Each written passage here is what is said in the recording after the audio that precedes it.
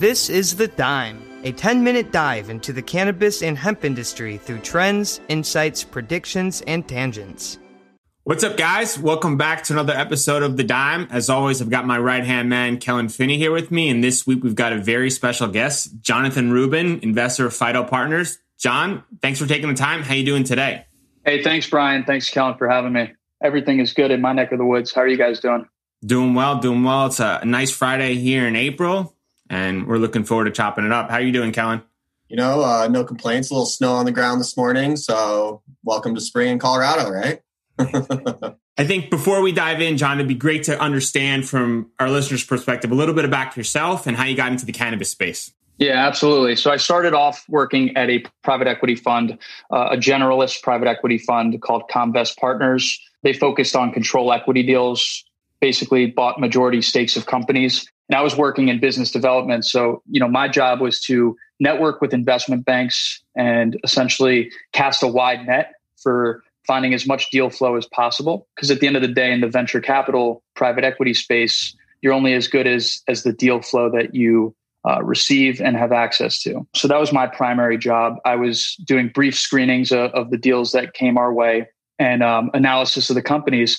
And I really wanted to do more. So my goal was to play a role in the investment decisions for the fund and get to speak and learn from founders. And I used to be a cannabis consumer. It's always been my sort of, drug of choice versus alcohol. And I knew the industry was at an inflection point when I first started out with legalization taking place in Canada at the federal level and all the legislation on the state front in the United States. So I wanted to see if I could break into the space. U.S. cannabis is the great American growth story. It's a story of cash flow positive companies with high growth, a long runway for growth, great margins, limited license moats, a steadily decreasing cost of capital and risk premium, and a recession/pandemic proof business. These companies are currently trading at mid-teen EBITDA multiples.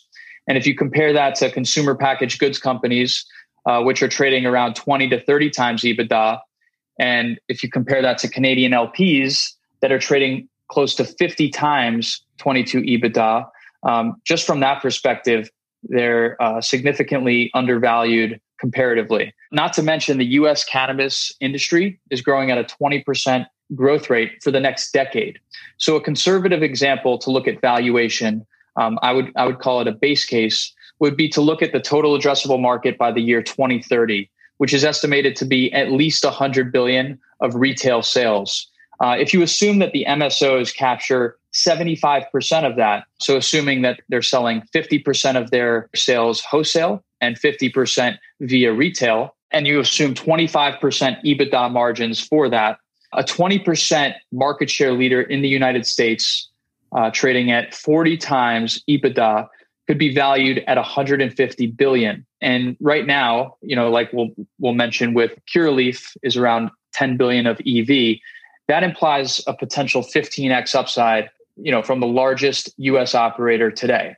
So I think there's significant upside if you have the staying power and ability to kind of wait for this thesis to continue to evolve, for the companies to continue growing their earnings and eventually uplist onto a US exchange where investors will begin to pay a fair multiple for these companies. And an opportunity came about with Phyto Partners, and I jumped on it. And at Phyto Partners, I participate in all the components of the venture capital ecosystem, from deal sourcing to due diligence on companies, portfolio company monitoring, and even investor relations. And I'm super excited about the future of the cannabis space. Yeah, and I'm excited to kind of pick your brain on some of those topics. So I think for the first question right off the bat, when you're consuming cannabinoids, what's your go-to meal? Oh, that's a good one. Didn't get any prep for that question. No, I'm kidding. I tend to eat, pretty healthy diet. I actually lost 60 pounds a couple of years ago, so I still keep it pretty healthy. I'll stick to like fruit. I'll stick to, sometimes I'll do some sushi, but it just depends on what I'm feeling. I'm not really the type to just have a bunch of munchy snacks. Fair. That's fair. All right. So let's dive into some of the real questions, right? The cannabis industry has been labeled a generational wealth opportunity. What are your thoughts with that? Do you agree? Do you disagree? Yeah, I totally agree.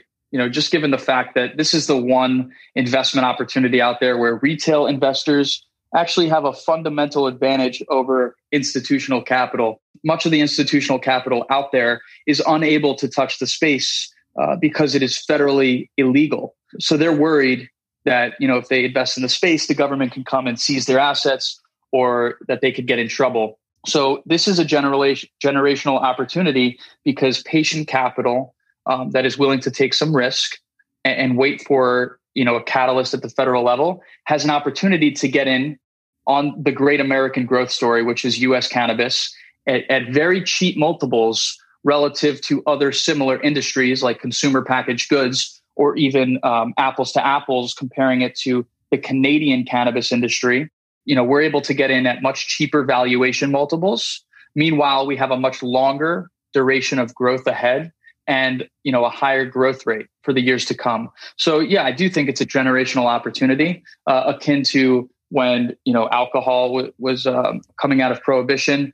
And yeah, I think that patient capital here will be treated very, very well and will outperform the broader indices by a decent amount. From a time frame perspective, though, is there a finite window you think that the retail investors kind of limited to? I know one of the questions that I field often is, there's so many different moving pieces. I'm more well aware of all the Canadian companies, which we aggressively try to move them back towards the US, which is likely a conversation of their own. So in your perspective, John, is there a time frame that you would encourage some of the investors to know that, hey, like this is the limited window we think is really beneficial, and this is where I think you should start from an informational standpoint? Yeah, I think, time is of the essence. The time is now. But as soon as there's a catalyst at the federal level, whether it be safe harbor language, which would essentially allow these institutions to invest without having to worry, or there's an uplisting event and it becomes federally legal, I think that's the minute that the arbitrage opportunity of the limited demand of institutional capital will go away and multiples will probably be bid up because you'll have a larger universe of investors that can actually come into the space. So I think that's, it's very simple. And sometimes, the best opportunities and, things in life are embedded in the simple. And it's as simple as that. As soon as there's a federal catalyst, I think the arbitrage opportunity, the generational opportunity will go away. It will still probably be a good investment depending on, the price of these companies. But this right here is just one of the best risk reward opportunities on the market, primarily for those reasons. Yeah, I couldn't agree anymore. And I want to go to Kellen to kind of expand on that. And John, 100%, right? Like to me, even if that window closes, I still think there's tremendous opportunity because some of these companies are just laying the foundational groundwork, right? They're scaling as fast as humanly possible. And they're still have all these other implications, all these other roadblocks, obstacles, 280E, all these other hurdles that eventually will be replaced. They'll scale, they'll optimize, and they'll go forward. So Kellen, your thoughts on the whole generational wealth opportunity? Yeah, I agree. I think it is one of the best opportunities, at least in our generation, to generate the significant wealth. In all transparency, cannabis is the only reason I started investing. I was a scientist by a traditional educational standpoint and worked in a lab for a while, kind of got out of that. And then I think it was in 2018 when Tilray went from trading around, I think, $10 all the way up to like $300. And it made national headlines. All of a sudden I was like, oh, wow, like there is this tremendous opportunity for my wealth to just grow, right? Passive income, all these other things. And so that was one of the most obvious signs. And from my perspective as a retail investor with very, very limited experience. And that was the driving force for me getting involved in the stock market and investing in general. And so, at the end of the day, like institutional investors don't have the opportunity that retail investors have currently, which is what Jonathan just touched on. And I think that the window will close, but as far as risk goes, I don't think it's as risky as a lot of people make it out to be. I'm out in Colorado and cannabis has kind of become a norm out here, right? Dispensaries are just as common as liquor stores in the state. And I look at it like the genie's out of the bottle. Like it's going to be I don't see any way for even the federal government to come out and say, okay, the states need to recriminalize this and pulling that whole industry back. I cannot see that playing out at all in my perspective. I mean, what are your thoughts on this, Brian? Yeah, I think we're going, right? I think New York is the step in the direction that says like, we're moving forward. And then, New York, New Mexico, Virginia, everyone's doing faster. The East Coast has these other dominoes that are moving forward with Connecticut and Maryland getting closer. Obviously, Schumer's pretty loud about what he's looking to do. And as soon as SAFE goes through, I think it's only a matter of time we keep it moving. So I want to press back on John and, get some insights on how he makes decisions and how he can recommend to the average investor on where to start to gathering the information. There's endless sources and resources out there, but how does one understand the differences between the various operators in the space? And then how do they know which one might fit their risk profile? Yeah, I think that's a good question. And I always recommend, especially for people that are just starting out, to start by diversifying. And then eventually, once they accumulate a knowledge base and understanding, to then concentrate on what they are most convicted in.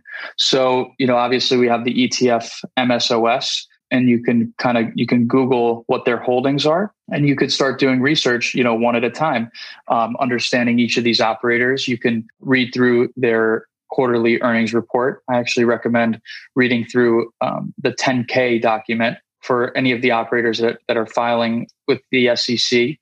So for instance, Green Thumb, you can go on sec.gov and read through their 10K filing, and you can learn a lot about the business, where they're operating in, all of that good stuff, all of their financial metrics. And you start by getting a good understanding there. You can read a few of their quarterly press releases, understand kind of the growth. And then a lot of investing is just comparing, right? Comparing using the broader markets or other companies as a measuring stick. And if you do that, if you see these companies are growing at 150% year over year, the only thing that's comparative to that would be looking at these high growth technology companies, that are actually losing money, and they're trading at 30 plus times revenue, versus cannabis companies are trading, a lot of them are trading at under 10 times. Or, something to that nature. So it's not a great comparison to look at, cannabis versus technology. But at the same time, comparing, the growth that you're seeing in the cannabis space, it's pretty much one of the fastest growing industries out there. And to be trading at a multiple that's, relatable to value stocks is where the opportunity lies. So I think that's like a good way to think about it. But mainly just, reading through these quarterly reports and getting comfortable, following the industry, signing up for newsletters, going to these online webinars, and just, getting comfortable. I think right now it's primarily a land grab. Kind of like you mentioned, we have the domino effect happening. New York legalized, and we're probably going to see some other states follow, like Pennsylvania, probably Florida in the next 18 months. So it's just a matter of time. And it's not like we're building a new industry that's never existed.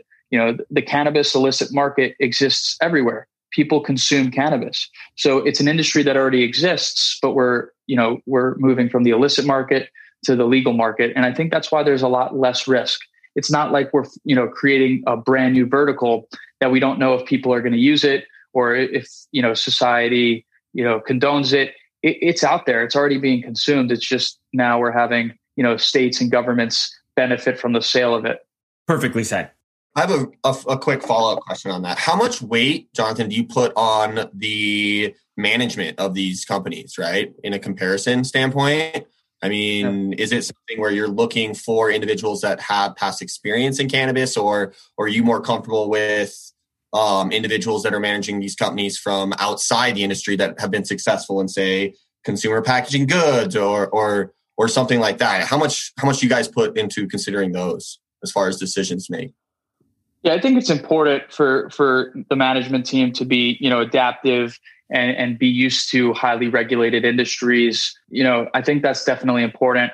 But versus just looking at their previous history and where they've been or what successful companies they've built, I like to see kind of how they've been allocating capital. Because I think at the end of the day, this entire, right now, the growth of the cannabis space is about making good acquisitions in good limited license states, doing the right mix of, debt, equity, and stock and cash for those deals. So I think just the way that they do deals and think about growth, and more importantly, the way they think about strategy, to me is most important. I think right now it's a land grab, and going forward, once the industry is more matured, that's when I'm going to say, hey, I think the management team is going to be much more important at that point.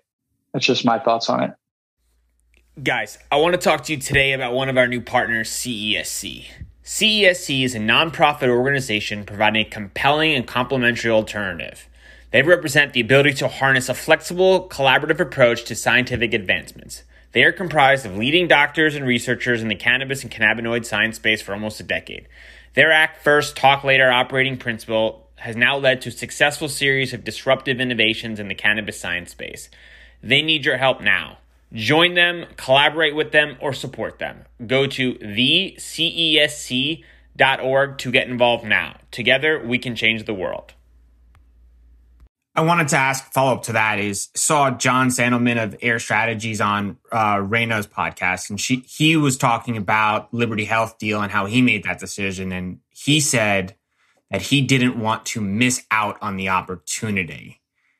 And that struck me completely different, because here's somebody who's not supposed to be making like an emotional decision, but he knows he's limited. And if he doesn't act now, he could get placed out, right? And that to me was another variable that I hadn't thought of, right? That like there's such a limited opportunity where there's the time essence where if he didn't move there and somebody else scooped Liberty, he might now have to pay 10x for maybe a less valuable variable. And then his overall goal is to try and add value to his shareholders and do that mixture like you were saying. But how they place that emphasis on the balance is truly remarkable in understanding, what's a fair price to pay.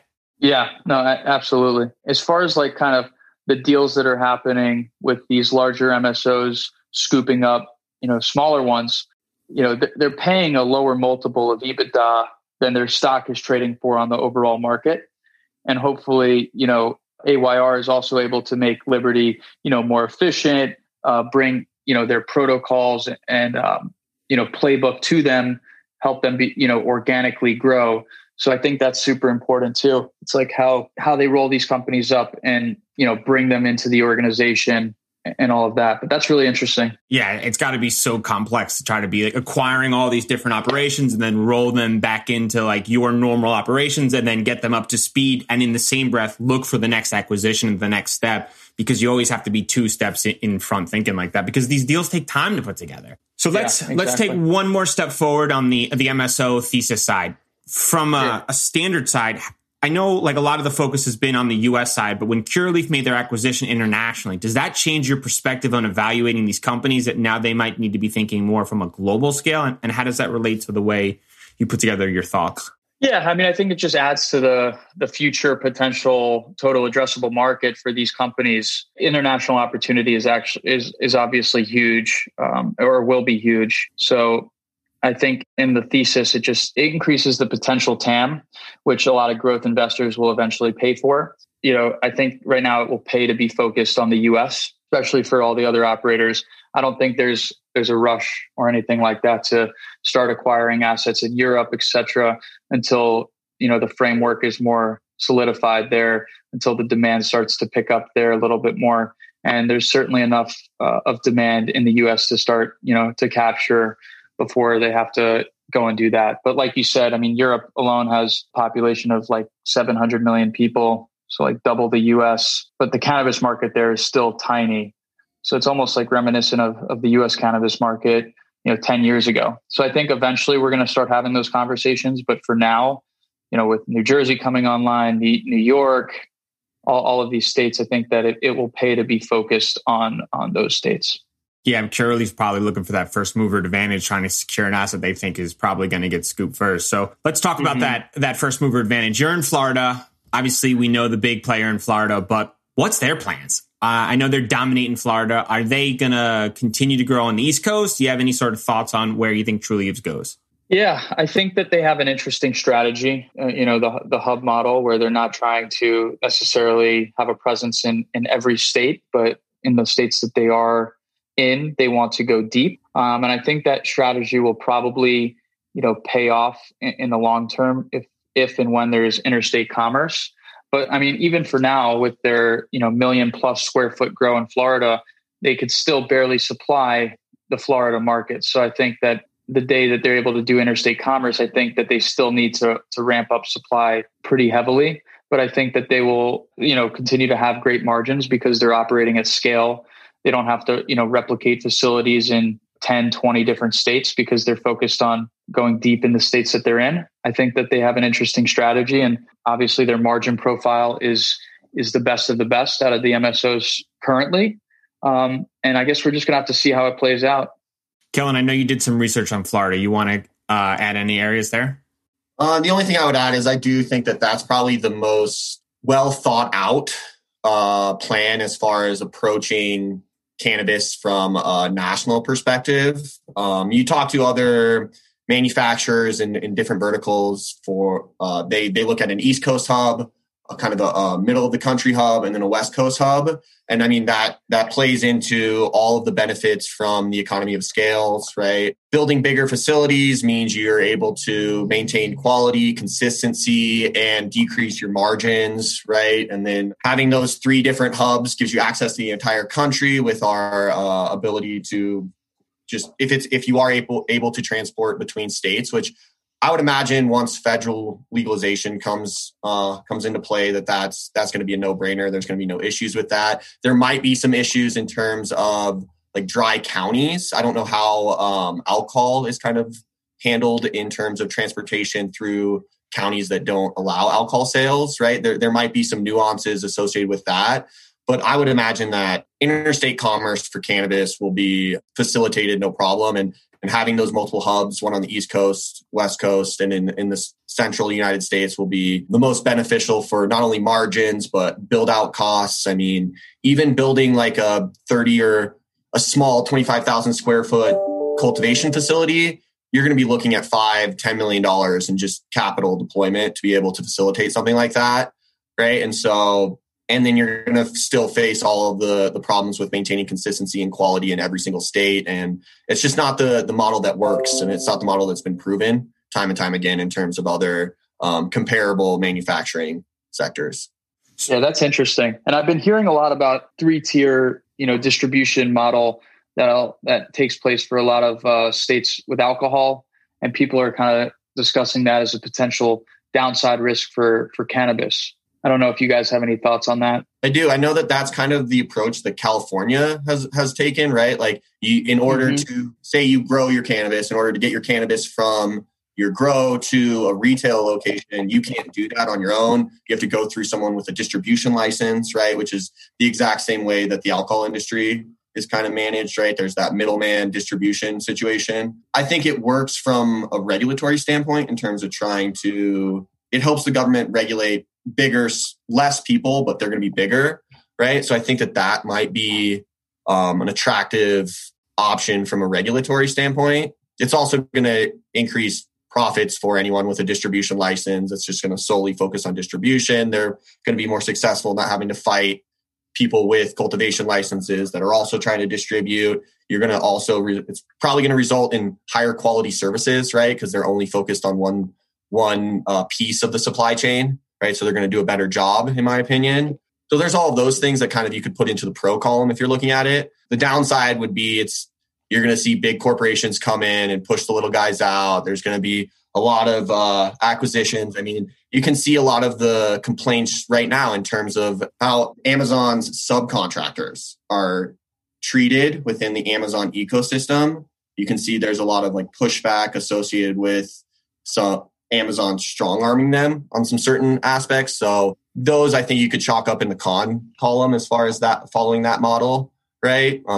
It'll be interesting to see how it plays out though. Yeah. It'll hurt margins for sure as well. Like Trulieve having, 75% gross margins, some of that's going to be cut down. They have to sell to an intermediary middleman. It's going to definitely not be helpful for margins, but I mean, that's what why Ease, right? Ease's next plan is to go vertical. And the only reason is because they have to increase margins in order to pay their bills, right? And so the best way they can increase margins is by owning the grow. And then their margins go through the roof because they're not playing that middleman $5 for a delivery charge that makes no sense for 80% of their deliveries, Yeah, exactly. The margins are also nuts, right? 75% is nuts. But I have actually a different question is in that same regard, once companies don't have to be vertically integrated and they can focus on the one part of the chain, maybe then they can still increase their margins because you can't, you can, right? But most companies can't be efficient at all the different operations. That's why they kind of connect with other vertical partners. So I wonder if these companies link up and go, okay, this is what we're good at. We're going to really drive home here. And then they can focus on maximizing those margins. That's a good point. What about other companies that have that skill set in other sectors, right? Like Uber, right? Uber just came out and said they were looking at cannabis delivery. They're currently optimizing their platform for delivering food and people from location to location. The head start that they are going to have when they decide to get into the space, it'll be almost a no-brainer for, say, another company just partner with Uber as a strategic partner and have Uber facilitate the deliveries because Uber has been spending the last 2 decades optimizing all of their margins for moving item A from location A to location B, right? What are your thoughts on that? Absolutely. And Truly, has I think like 100 or so delivery vans, and they're kind of managing the whole delivery process. But yeah, maybe they'll want to outsource that, similar to like when AWS came out, Amazon Web Services. Before that, companies like Facebook and other tech companies had their servers on premises. They had to manage those servers, and AWS gave them a chance to outsource it for a smaller fee. And then, Facebook and these companies could focus on, what was making them money, what they were better at. And it made sense to outsource it. So I think that makes a lot of sense given the infrastructure that Uber's already built and their ability to probably, facilitate it at a much cheaper price.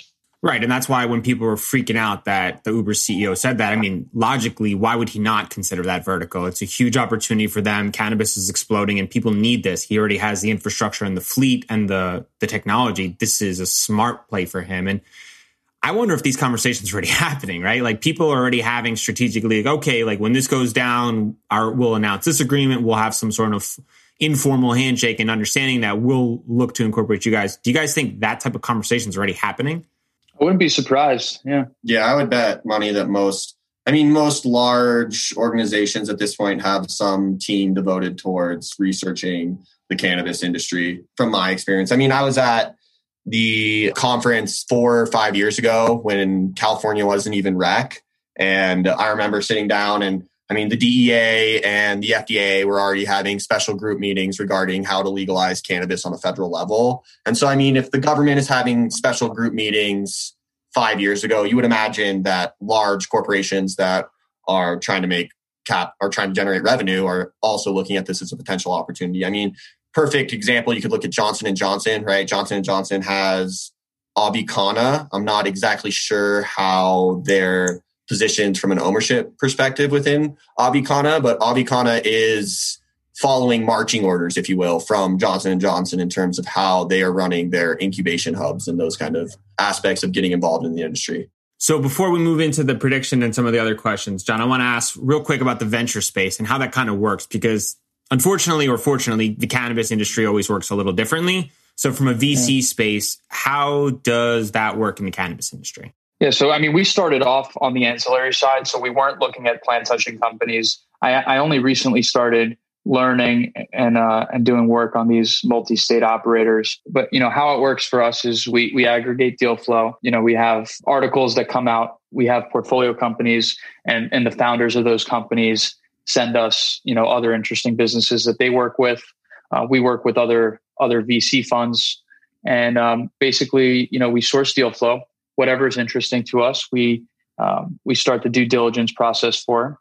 So we speak to the founders, we learn about the business, we look through their financials, we speak to their customers, we try to speak to their competition and learn about their competition. We get their data room access and just go through most of their contracts. We make sure that the management team checks out whether they have past experience running a successful business or another company that was, in a similar category. And, that's kind of the due diligence process. We do sparse checks in earlier stage companies. So, call it Series A and before that. So Series seed rounds. And we do more concentrated investments in later stage companies, especially at this point of the industry, as we continue to mature and develop. So when we first started in 2015, there were only a handful of companies that were doing over, call it, $1 million in revenue run rate. And today, kind of our criteria is, a company has to be doing at least 2.5 million in revenue run rate for us to really consider investing, just because the industry has matured and a lot of the ancillary verticals that make business for these operators much easier and more efficient.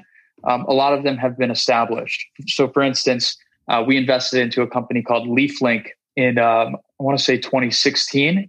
It was their Series Seed round at the time. And LeafLink is the largest B2B wholesale marketplace in the cannabis industry. At the time, they were only in, I want to say 2 states, and they facilitated like 50 or 60 million of transactions on the platform. And that's not revenue. That's just the transactions that they facilitated. They actually charge a flat fee for the brands that sell on the platform. And they had a couple hundred brands and retailers on the platform at the time. And fast forward, 3 or 4 years later, the company has several thousand brands and dispensaries on the platform, has facilitated over $3 billion gross merchandise value run rate. And, essentially they just secured an investment from Founders Fund, which is one of the most iconic venture funds in the world that doesn't participate in the cannabis space, but they clearly saw an opportunity here on the technology ancillary front with a company like LeafLink, which facilitates, I want to say, over 20% of all the wholesale cannabis transactions in the United States. I think the number is much higher at this point, but it's pretty phenomenal to watch these companies grow. But so we source deals, we do diligence, and another component of venture capital is raising money from outside investors. So we do that. We utilize different softwares and platforms such as PitchBook, family and friends, etc. So we target accredited investors and we raise capital from them, and then we open a fund to do so. And the way that you get paid on the venture capital side is typically 2 and 20. And what that means is we earn 2% of the assets that we raise, and we earn 20% of the carry, which is essentially the profit at the end of the day. So if we invest a total of, call it, just use simple math, $1 million, and at the end of 10 years, it turns into 10 million.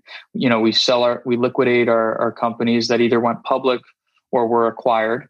For the 10 years, we earn 2% on that $1 million the entire time. So we're earning $20,000 per year. And then on the 9 million of profit at year 10, we earn 20% of that. So, so 1.8 million. That's kind of how the incentive structure works when you're managing a venture capital fund. So, the numbers can get pretty significant when you're investing larger amounts of money, when you have, a company that, 100Xs or something like that. So that's when it gets really interesting and a lot of fun. That's the basics on venture capital. And one thing I will add is, it's much different than investing in the stock market because you're investing in private companies. So you can't wake up tomorrow and say, hey, I want to sell my stake. You have to wait until the company's either acquired by another company, or you wait until the company goes public, in which you're issued, public shares where you can sell them on the open market. So typically the life cycle of a fund is around 10 years, and investors that invested into the fund get paid back first. And, we make the 20% carry on whatever the profits are. Sorry for the long-winded explanation. Let's talk about Anchor. If you haven't heard about Anchor, it's the easiest way to make a podcast. Let me explain. It's free. That's right. No more excuses. Get your lazy ass off the couch. Go start a podcast. There's the creation tool that allows you to record and edit your podcast right from your phone or computer. Once again, no more excuses. Anchor will distribute your podcast for you so it can be heard on Spotify, Apple Podcasts, and many more. Couldn't be easier. Even better, you can make money from your podcast with no minimum listenership. That's right. They're paying us for this ad. Thank you very much, Anchor. Download the free Anchor app or go to anchor.fm to get started now. No, I think it was really well said. I learned a ton there. I didn't understand the 2 and 20, so I appreciate you breaking that down. The biggest misconception since you started working in the cannabis space? I think a common misconception is that, the real story is the medicinal side and all the drugs that will be made from the plant, FDA approved drugs. But I think that really it's a story of recreational substance that people have been using for thousands of years. And I think that adult use cannabis is where the real opportunity is for investors and just for the largest group of stakeholders. And I think that, a lot of people will use the plant for medicinal purposes, but it will be, they'll be purchasing it from a recreational dispensary. It's not going to necessarily, the large part of the market's not necessarily going to come from drugs that you need to be prescribed to. So I think that's one of them. And I'm having a hard time thinking of others. What do you think for you? What would you say is like a misconception? Maybe it'll spark some juices for me. I agree with your statement as far as medical goes. I think the biggest thing with big pharma and like actual medicine is big pharma is going to want to make money too, right? Like we love to say that they're out there just for the good of people and providing medicine, but they need to make money too. And the biggest obstacle why big pharma has never really approached THC as a medicinal compound is because you can't patent it, right? Like they can't patent it like they do all of their other drugs because you can't patent nature, right? And so from a medicinal standpoint, I could see a lot of cannabinoid derivatives come onto the marketplace as medicines, right? But traditional pharmaceutical standpoint in providing people with medicine, even like if you're looking at the derivative products from cannabis, like these oils and the concentrates, that is a cocktail of 400 different chemicals or even 10, right? Depending on like the terpenes and all these other things and how far down that purification chain they take it. I mean, it's really, really hard. I mean, you listen to pharmaceutical commercial now and it's like 5 minutes of these are the side effects, right? And those are the side effects of one molecule. And like now they have 200 different molecules in this same drug. I mean, the side effects are going to be obnoxious and they're not going to be able to kind of shore those up from a liability standpoint. And so I don't think that the future of cannabis is going to be from a medicinal standpoint, unfortunately. I think that pharma will find some pharmacokinetics that why THC binds with certain receptors and how it actually interacts with the human body. And they'll develop a derivative molecule that looks really, really similar, but it's not THC.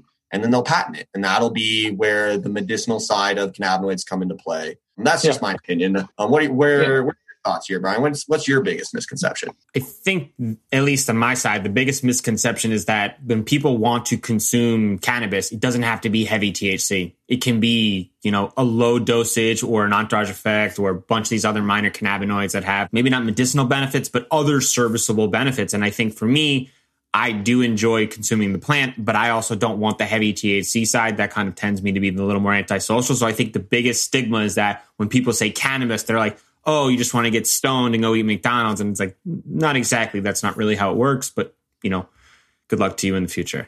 Yeah, I agree with that. And you guys kind of sparked some other thoughts for me. But yeah, that's one of them. It's that, consuming cannabis is not just a stoner's game anymore. It's not that, that archetype of somebody just sitting around the bong, sleeping on the couch and munching. It's, people that want to be more creative, people that want to take a hit to microdose and engage in like a really interesting conversation. So I agree with you. I think that is a common misconception that will, slowly but surely go away as people explore, using smaller doses, like you mentioned. Another misconception from the investment side, I would say, is that, as soon as it goes legal, liquor companies and, Canadian cannabis companies are just going to buy out all these licenses, or they're just going to be able to start growing cannabis and kind of just bypass the fact that some of these states still will have, a limited license structure. And I think that's incredibly false. I think they're going to have to pay an exuberant amount to buy, for instance, a license in Florida or one of these limited licenses in New York. And I think people just forget that Amazon can't come into Florida tomorrow and start selling cannabis. They would have to pay, an incredibly high amount for a license there. They can, however, go and compete with Apple and create a cell phone, or they can go compete with Celsius, the energy drink, and make a drink tomorrow. But they can't come into a limited license cannabis state. So I think that's where, us as investors that are sitting patiently are going to win. When that legalization event does happen, and these companies all want to enter the space, and they're going to pay a much larger amount for these licenses. Absolutely. Next question. the last time you consumed any cannabinoid? So I consume with friends on probably like a weekly basis. I only do it at night because, kind of like you mentioned earlier, it makes me a bit antisocial. I used to smoke a lot more, but I've kind of slowed down ever since I started getting a little bit more into like self-growth and meditation, but I still enjoy it. I think that there are tons of health benefits to doing it. Sometimes it puts me in a different state of mind, a different perspective.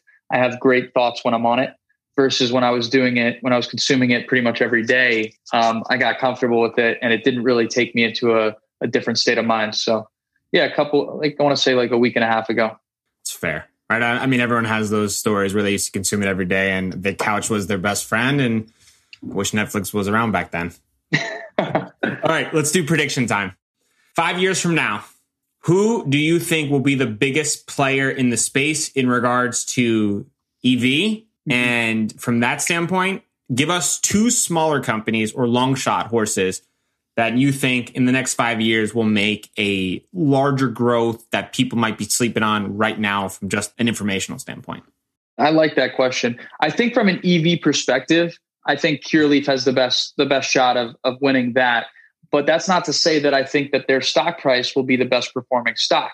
I think that they're going to have a ton of dilution. I think that the margin profile is not as good, but they're also, just the amount of shares that I envision them issuing to keep up with this growth. I do not think they'll be the best performing stock, but I do think that they will have the highest EV. I think probably the best performing stock over the next 5 years will be, I'm between Green Thumb and Cresco, just based on kind of the efficiency and really just the management team there. I'm very bullish on those two. As far as the little players, I don't focus on smaller players that much. I think that the industry is going to consolidate tremendously over the next 12 months and especially over the next 5 years. So I'd prefer to have a more risk-adjusted bet and invest in companies that the larger tier 1 operators. Fair. Kellen? I mean, I can't argue with Cureleaf having the largest EV in 5 to 10 years for sure. I mean, some of the moves that they're making internationally, I think they're ahead of the game from that perspective. And I mean, they already have the largest EV currently, right? I think it's like 2 billion larger than the next competitor. Are they at 10 now? Mm-hmm. Yeah, I think that's right. So I mean, they already have a substantial lead. So I think that for sure they'll be the biggest one. And then as far as the small player goes, I'm going to give Colorado some love. My Swayze, right?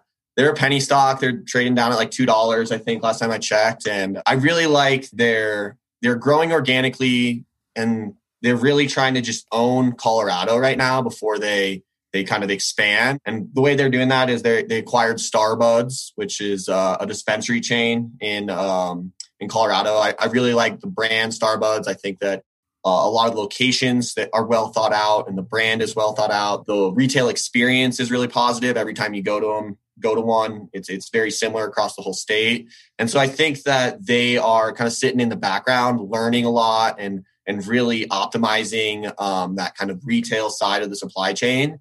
And I think that could really benefit them as they go to kind of grow and expand, hopefully in the future. And I mean, Starbuds with being green, really similar to Starbucks. Like I could see just a lot of consumers psychologically playing on that comfort of Starbucks, and then they see the Starbuds thing, and then that inherently creates like a comfort level that, I mean, it's a big deal, right? On the East Coast where people are still very skeptical about cannabis, right? It's the devil's lettuce. I mean, those kind of little tiny nuances in terms of tackling that psychological aspect from a consumer perspective, I think that's undervalued right now, personally. So that's my 2 cents. What do you think, Brian? I'm going to check that out. Yeah, go check it out. I really like the Starbuds brand. I mean, the dispensaries are really cool. And I'm a regular when I do go shop for cannabis at those dispensaries. And so that's my 2. They were formerly known as Medicine Men, I think. And then they went through some reorganization and renamed it Schwazi, a more attractive name. And I think they brought in some more professional financial individuals to kind of help them shore up their balance sheet and in effort to hopefully expand from a Colorado perspective. I might be wrong with them, but I think they had some also bad PR that they were trying to get away from. And the easiest way to kind of, wipe your hands of that is to change your name. And people then don't remember all the bad things that are associated. It's a common practice in the pharmaceutical space and some of the other industries. So I wonder if that was the direction or why they did that.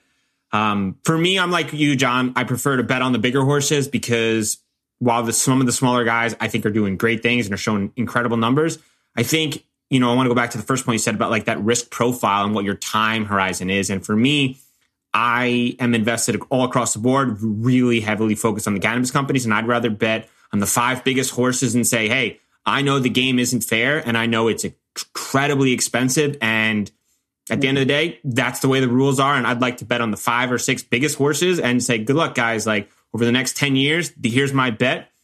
Let's rock. And that's how I do it. And that's what I recommend to people, right? Like there's so many smaller companies that are doing great things, but New York is 10 licenses. And guess who's in there? All the big guys. So, I mean, the game's not fair. And also the smaller guys are being acquired at a much lower EBITDA multiple than the larger guys are trading for on the market. I think, Trulieve and Cresco, they did deals that they bought, companies at like 4x 22 EBITDA, which is a much lower multiple than, their stocks currently trade for. So I think there's I think might as well be invested in the larger operator that the market's willing to pay a higher multiple for. Cool. So before we wrap, John, where can our listeners get in touch with you? I know you're pretty vocal on social media. Is there any handles you want to shout out that they can reach out to you? Yeah. Check out the Phyto Partners website. And then also, on Twitter, you could follow me, Johnny Rubin 10. And, that's pretty much it. Cool. We'll tag everything in the show notes. Thank you so much for your time and looking forward to chatting with you in the future. Yeah. Thanks, Brian. Thanks, Kellen. Take care.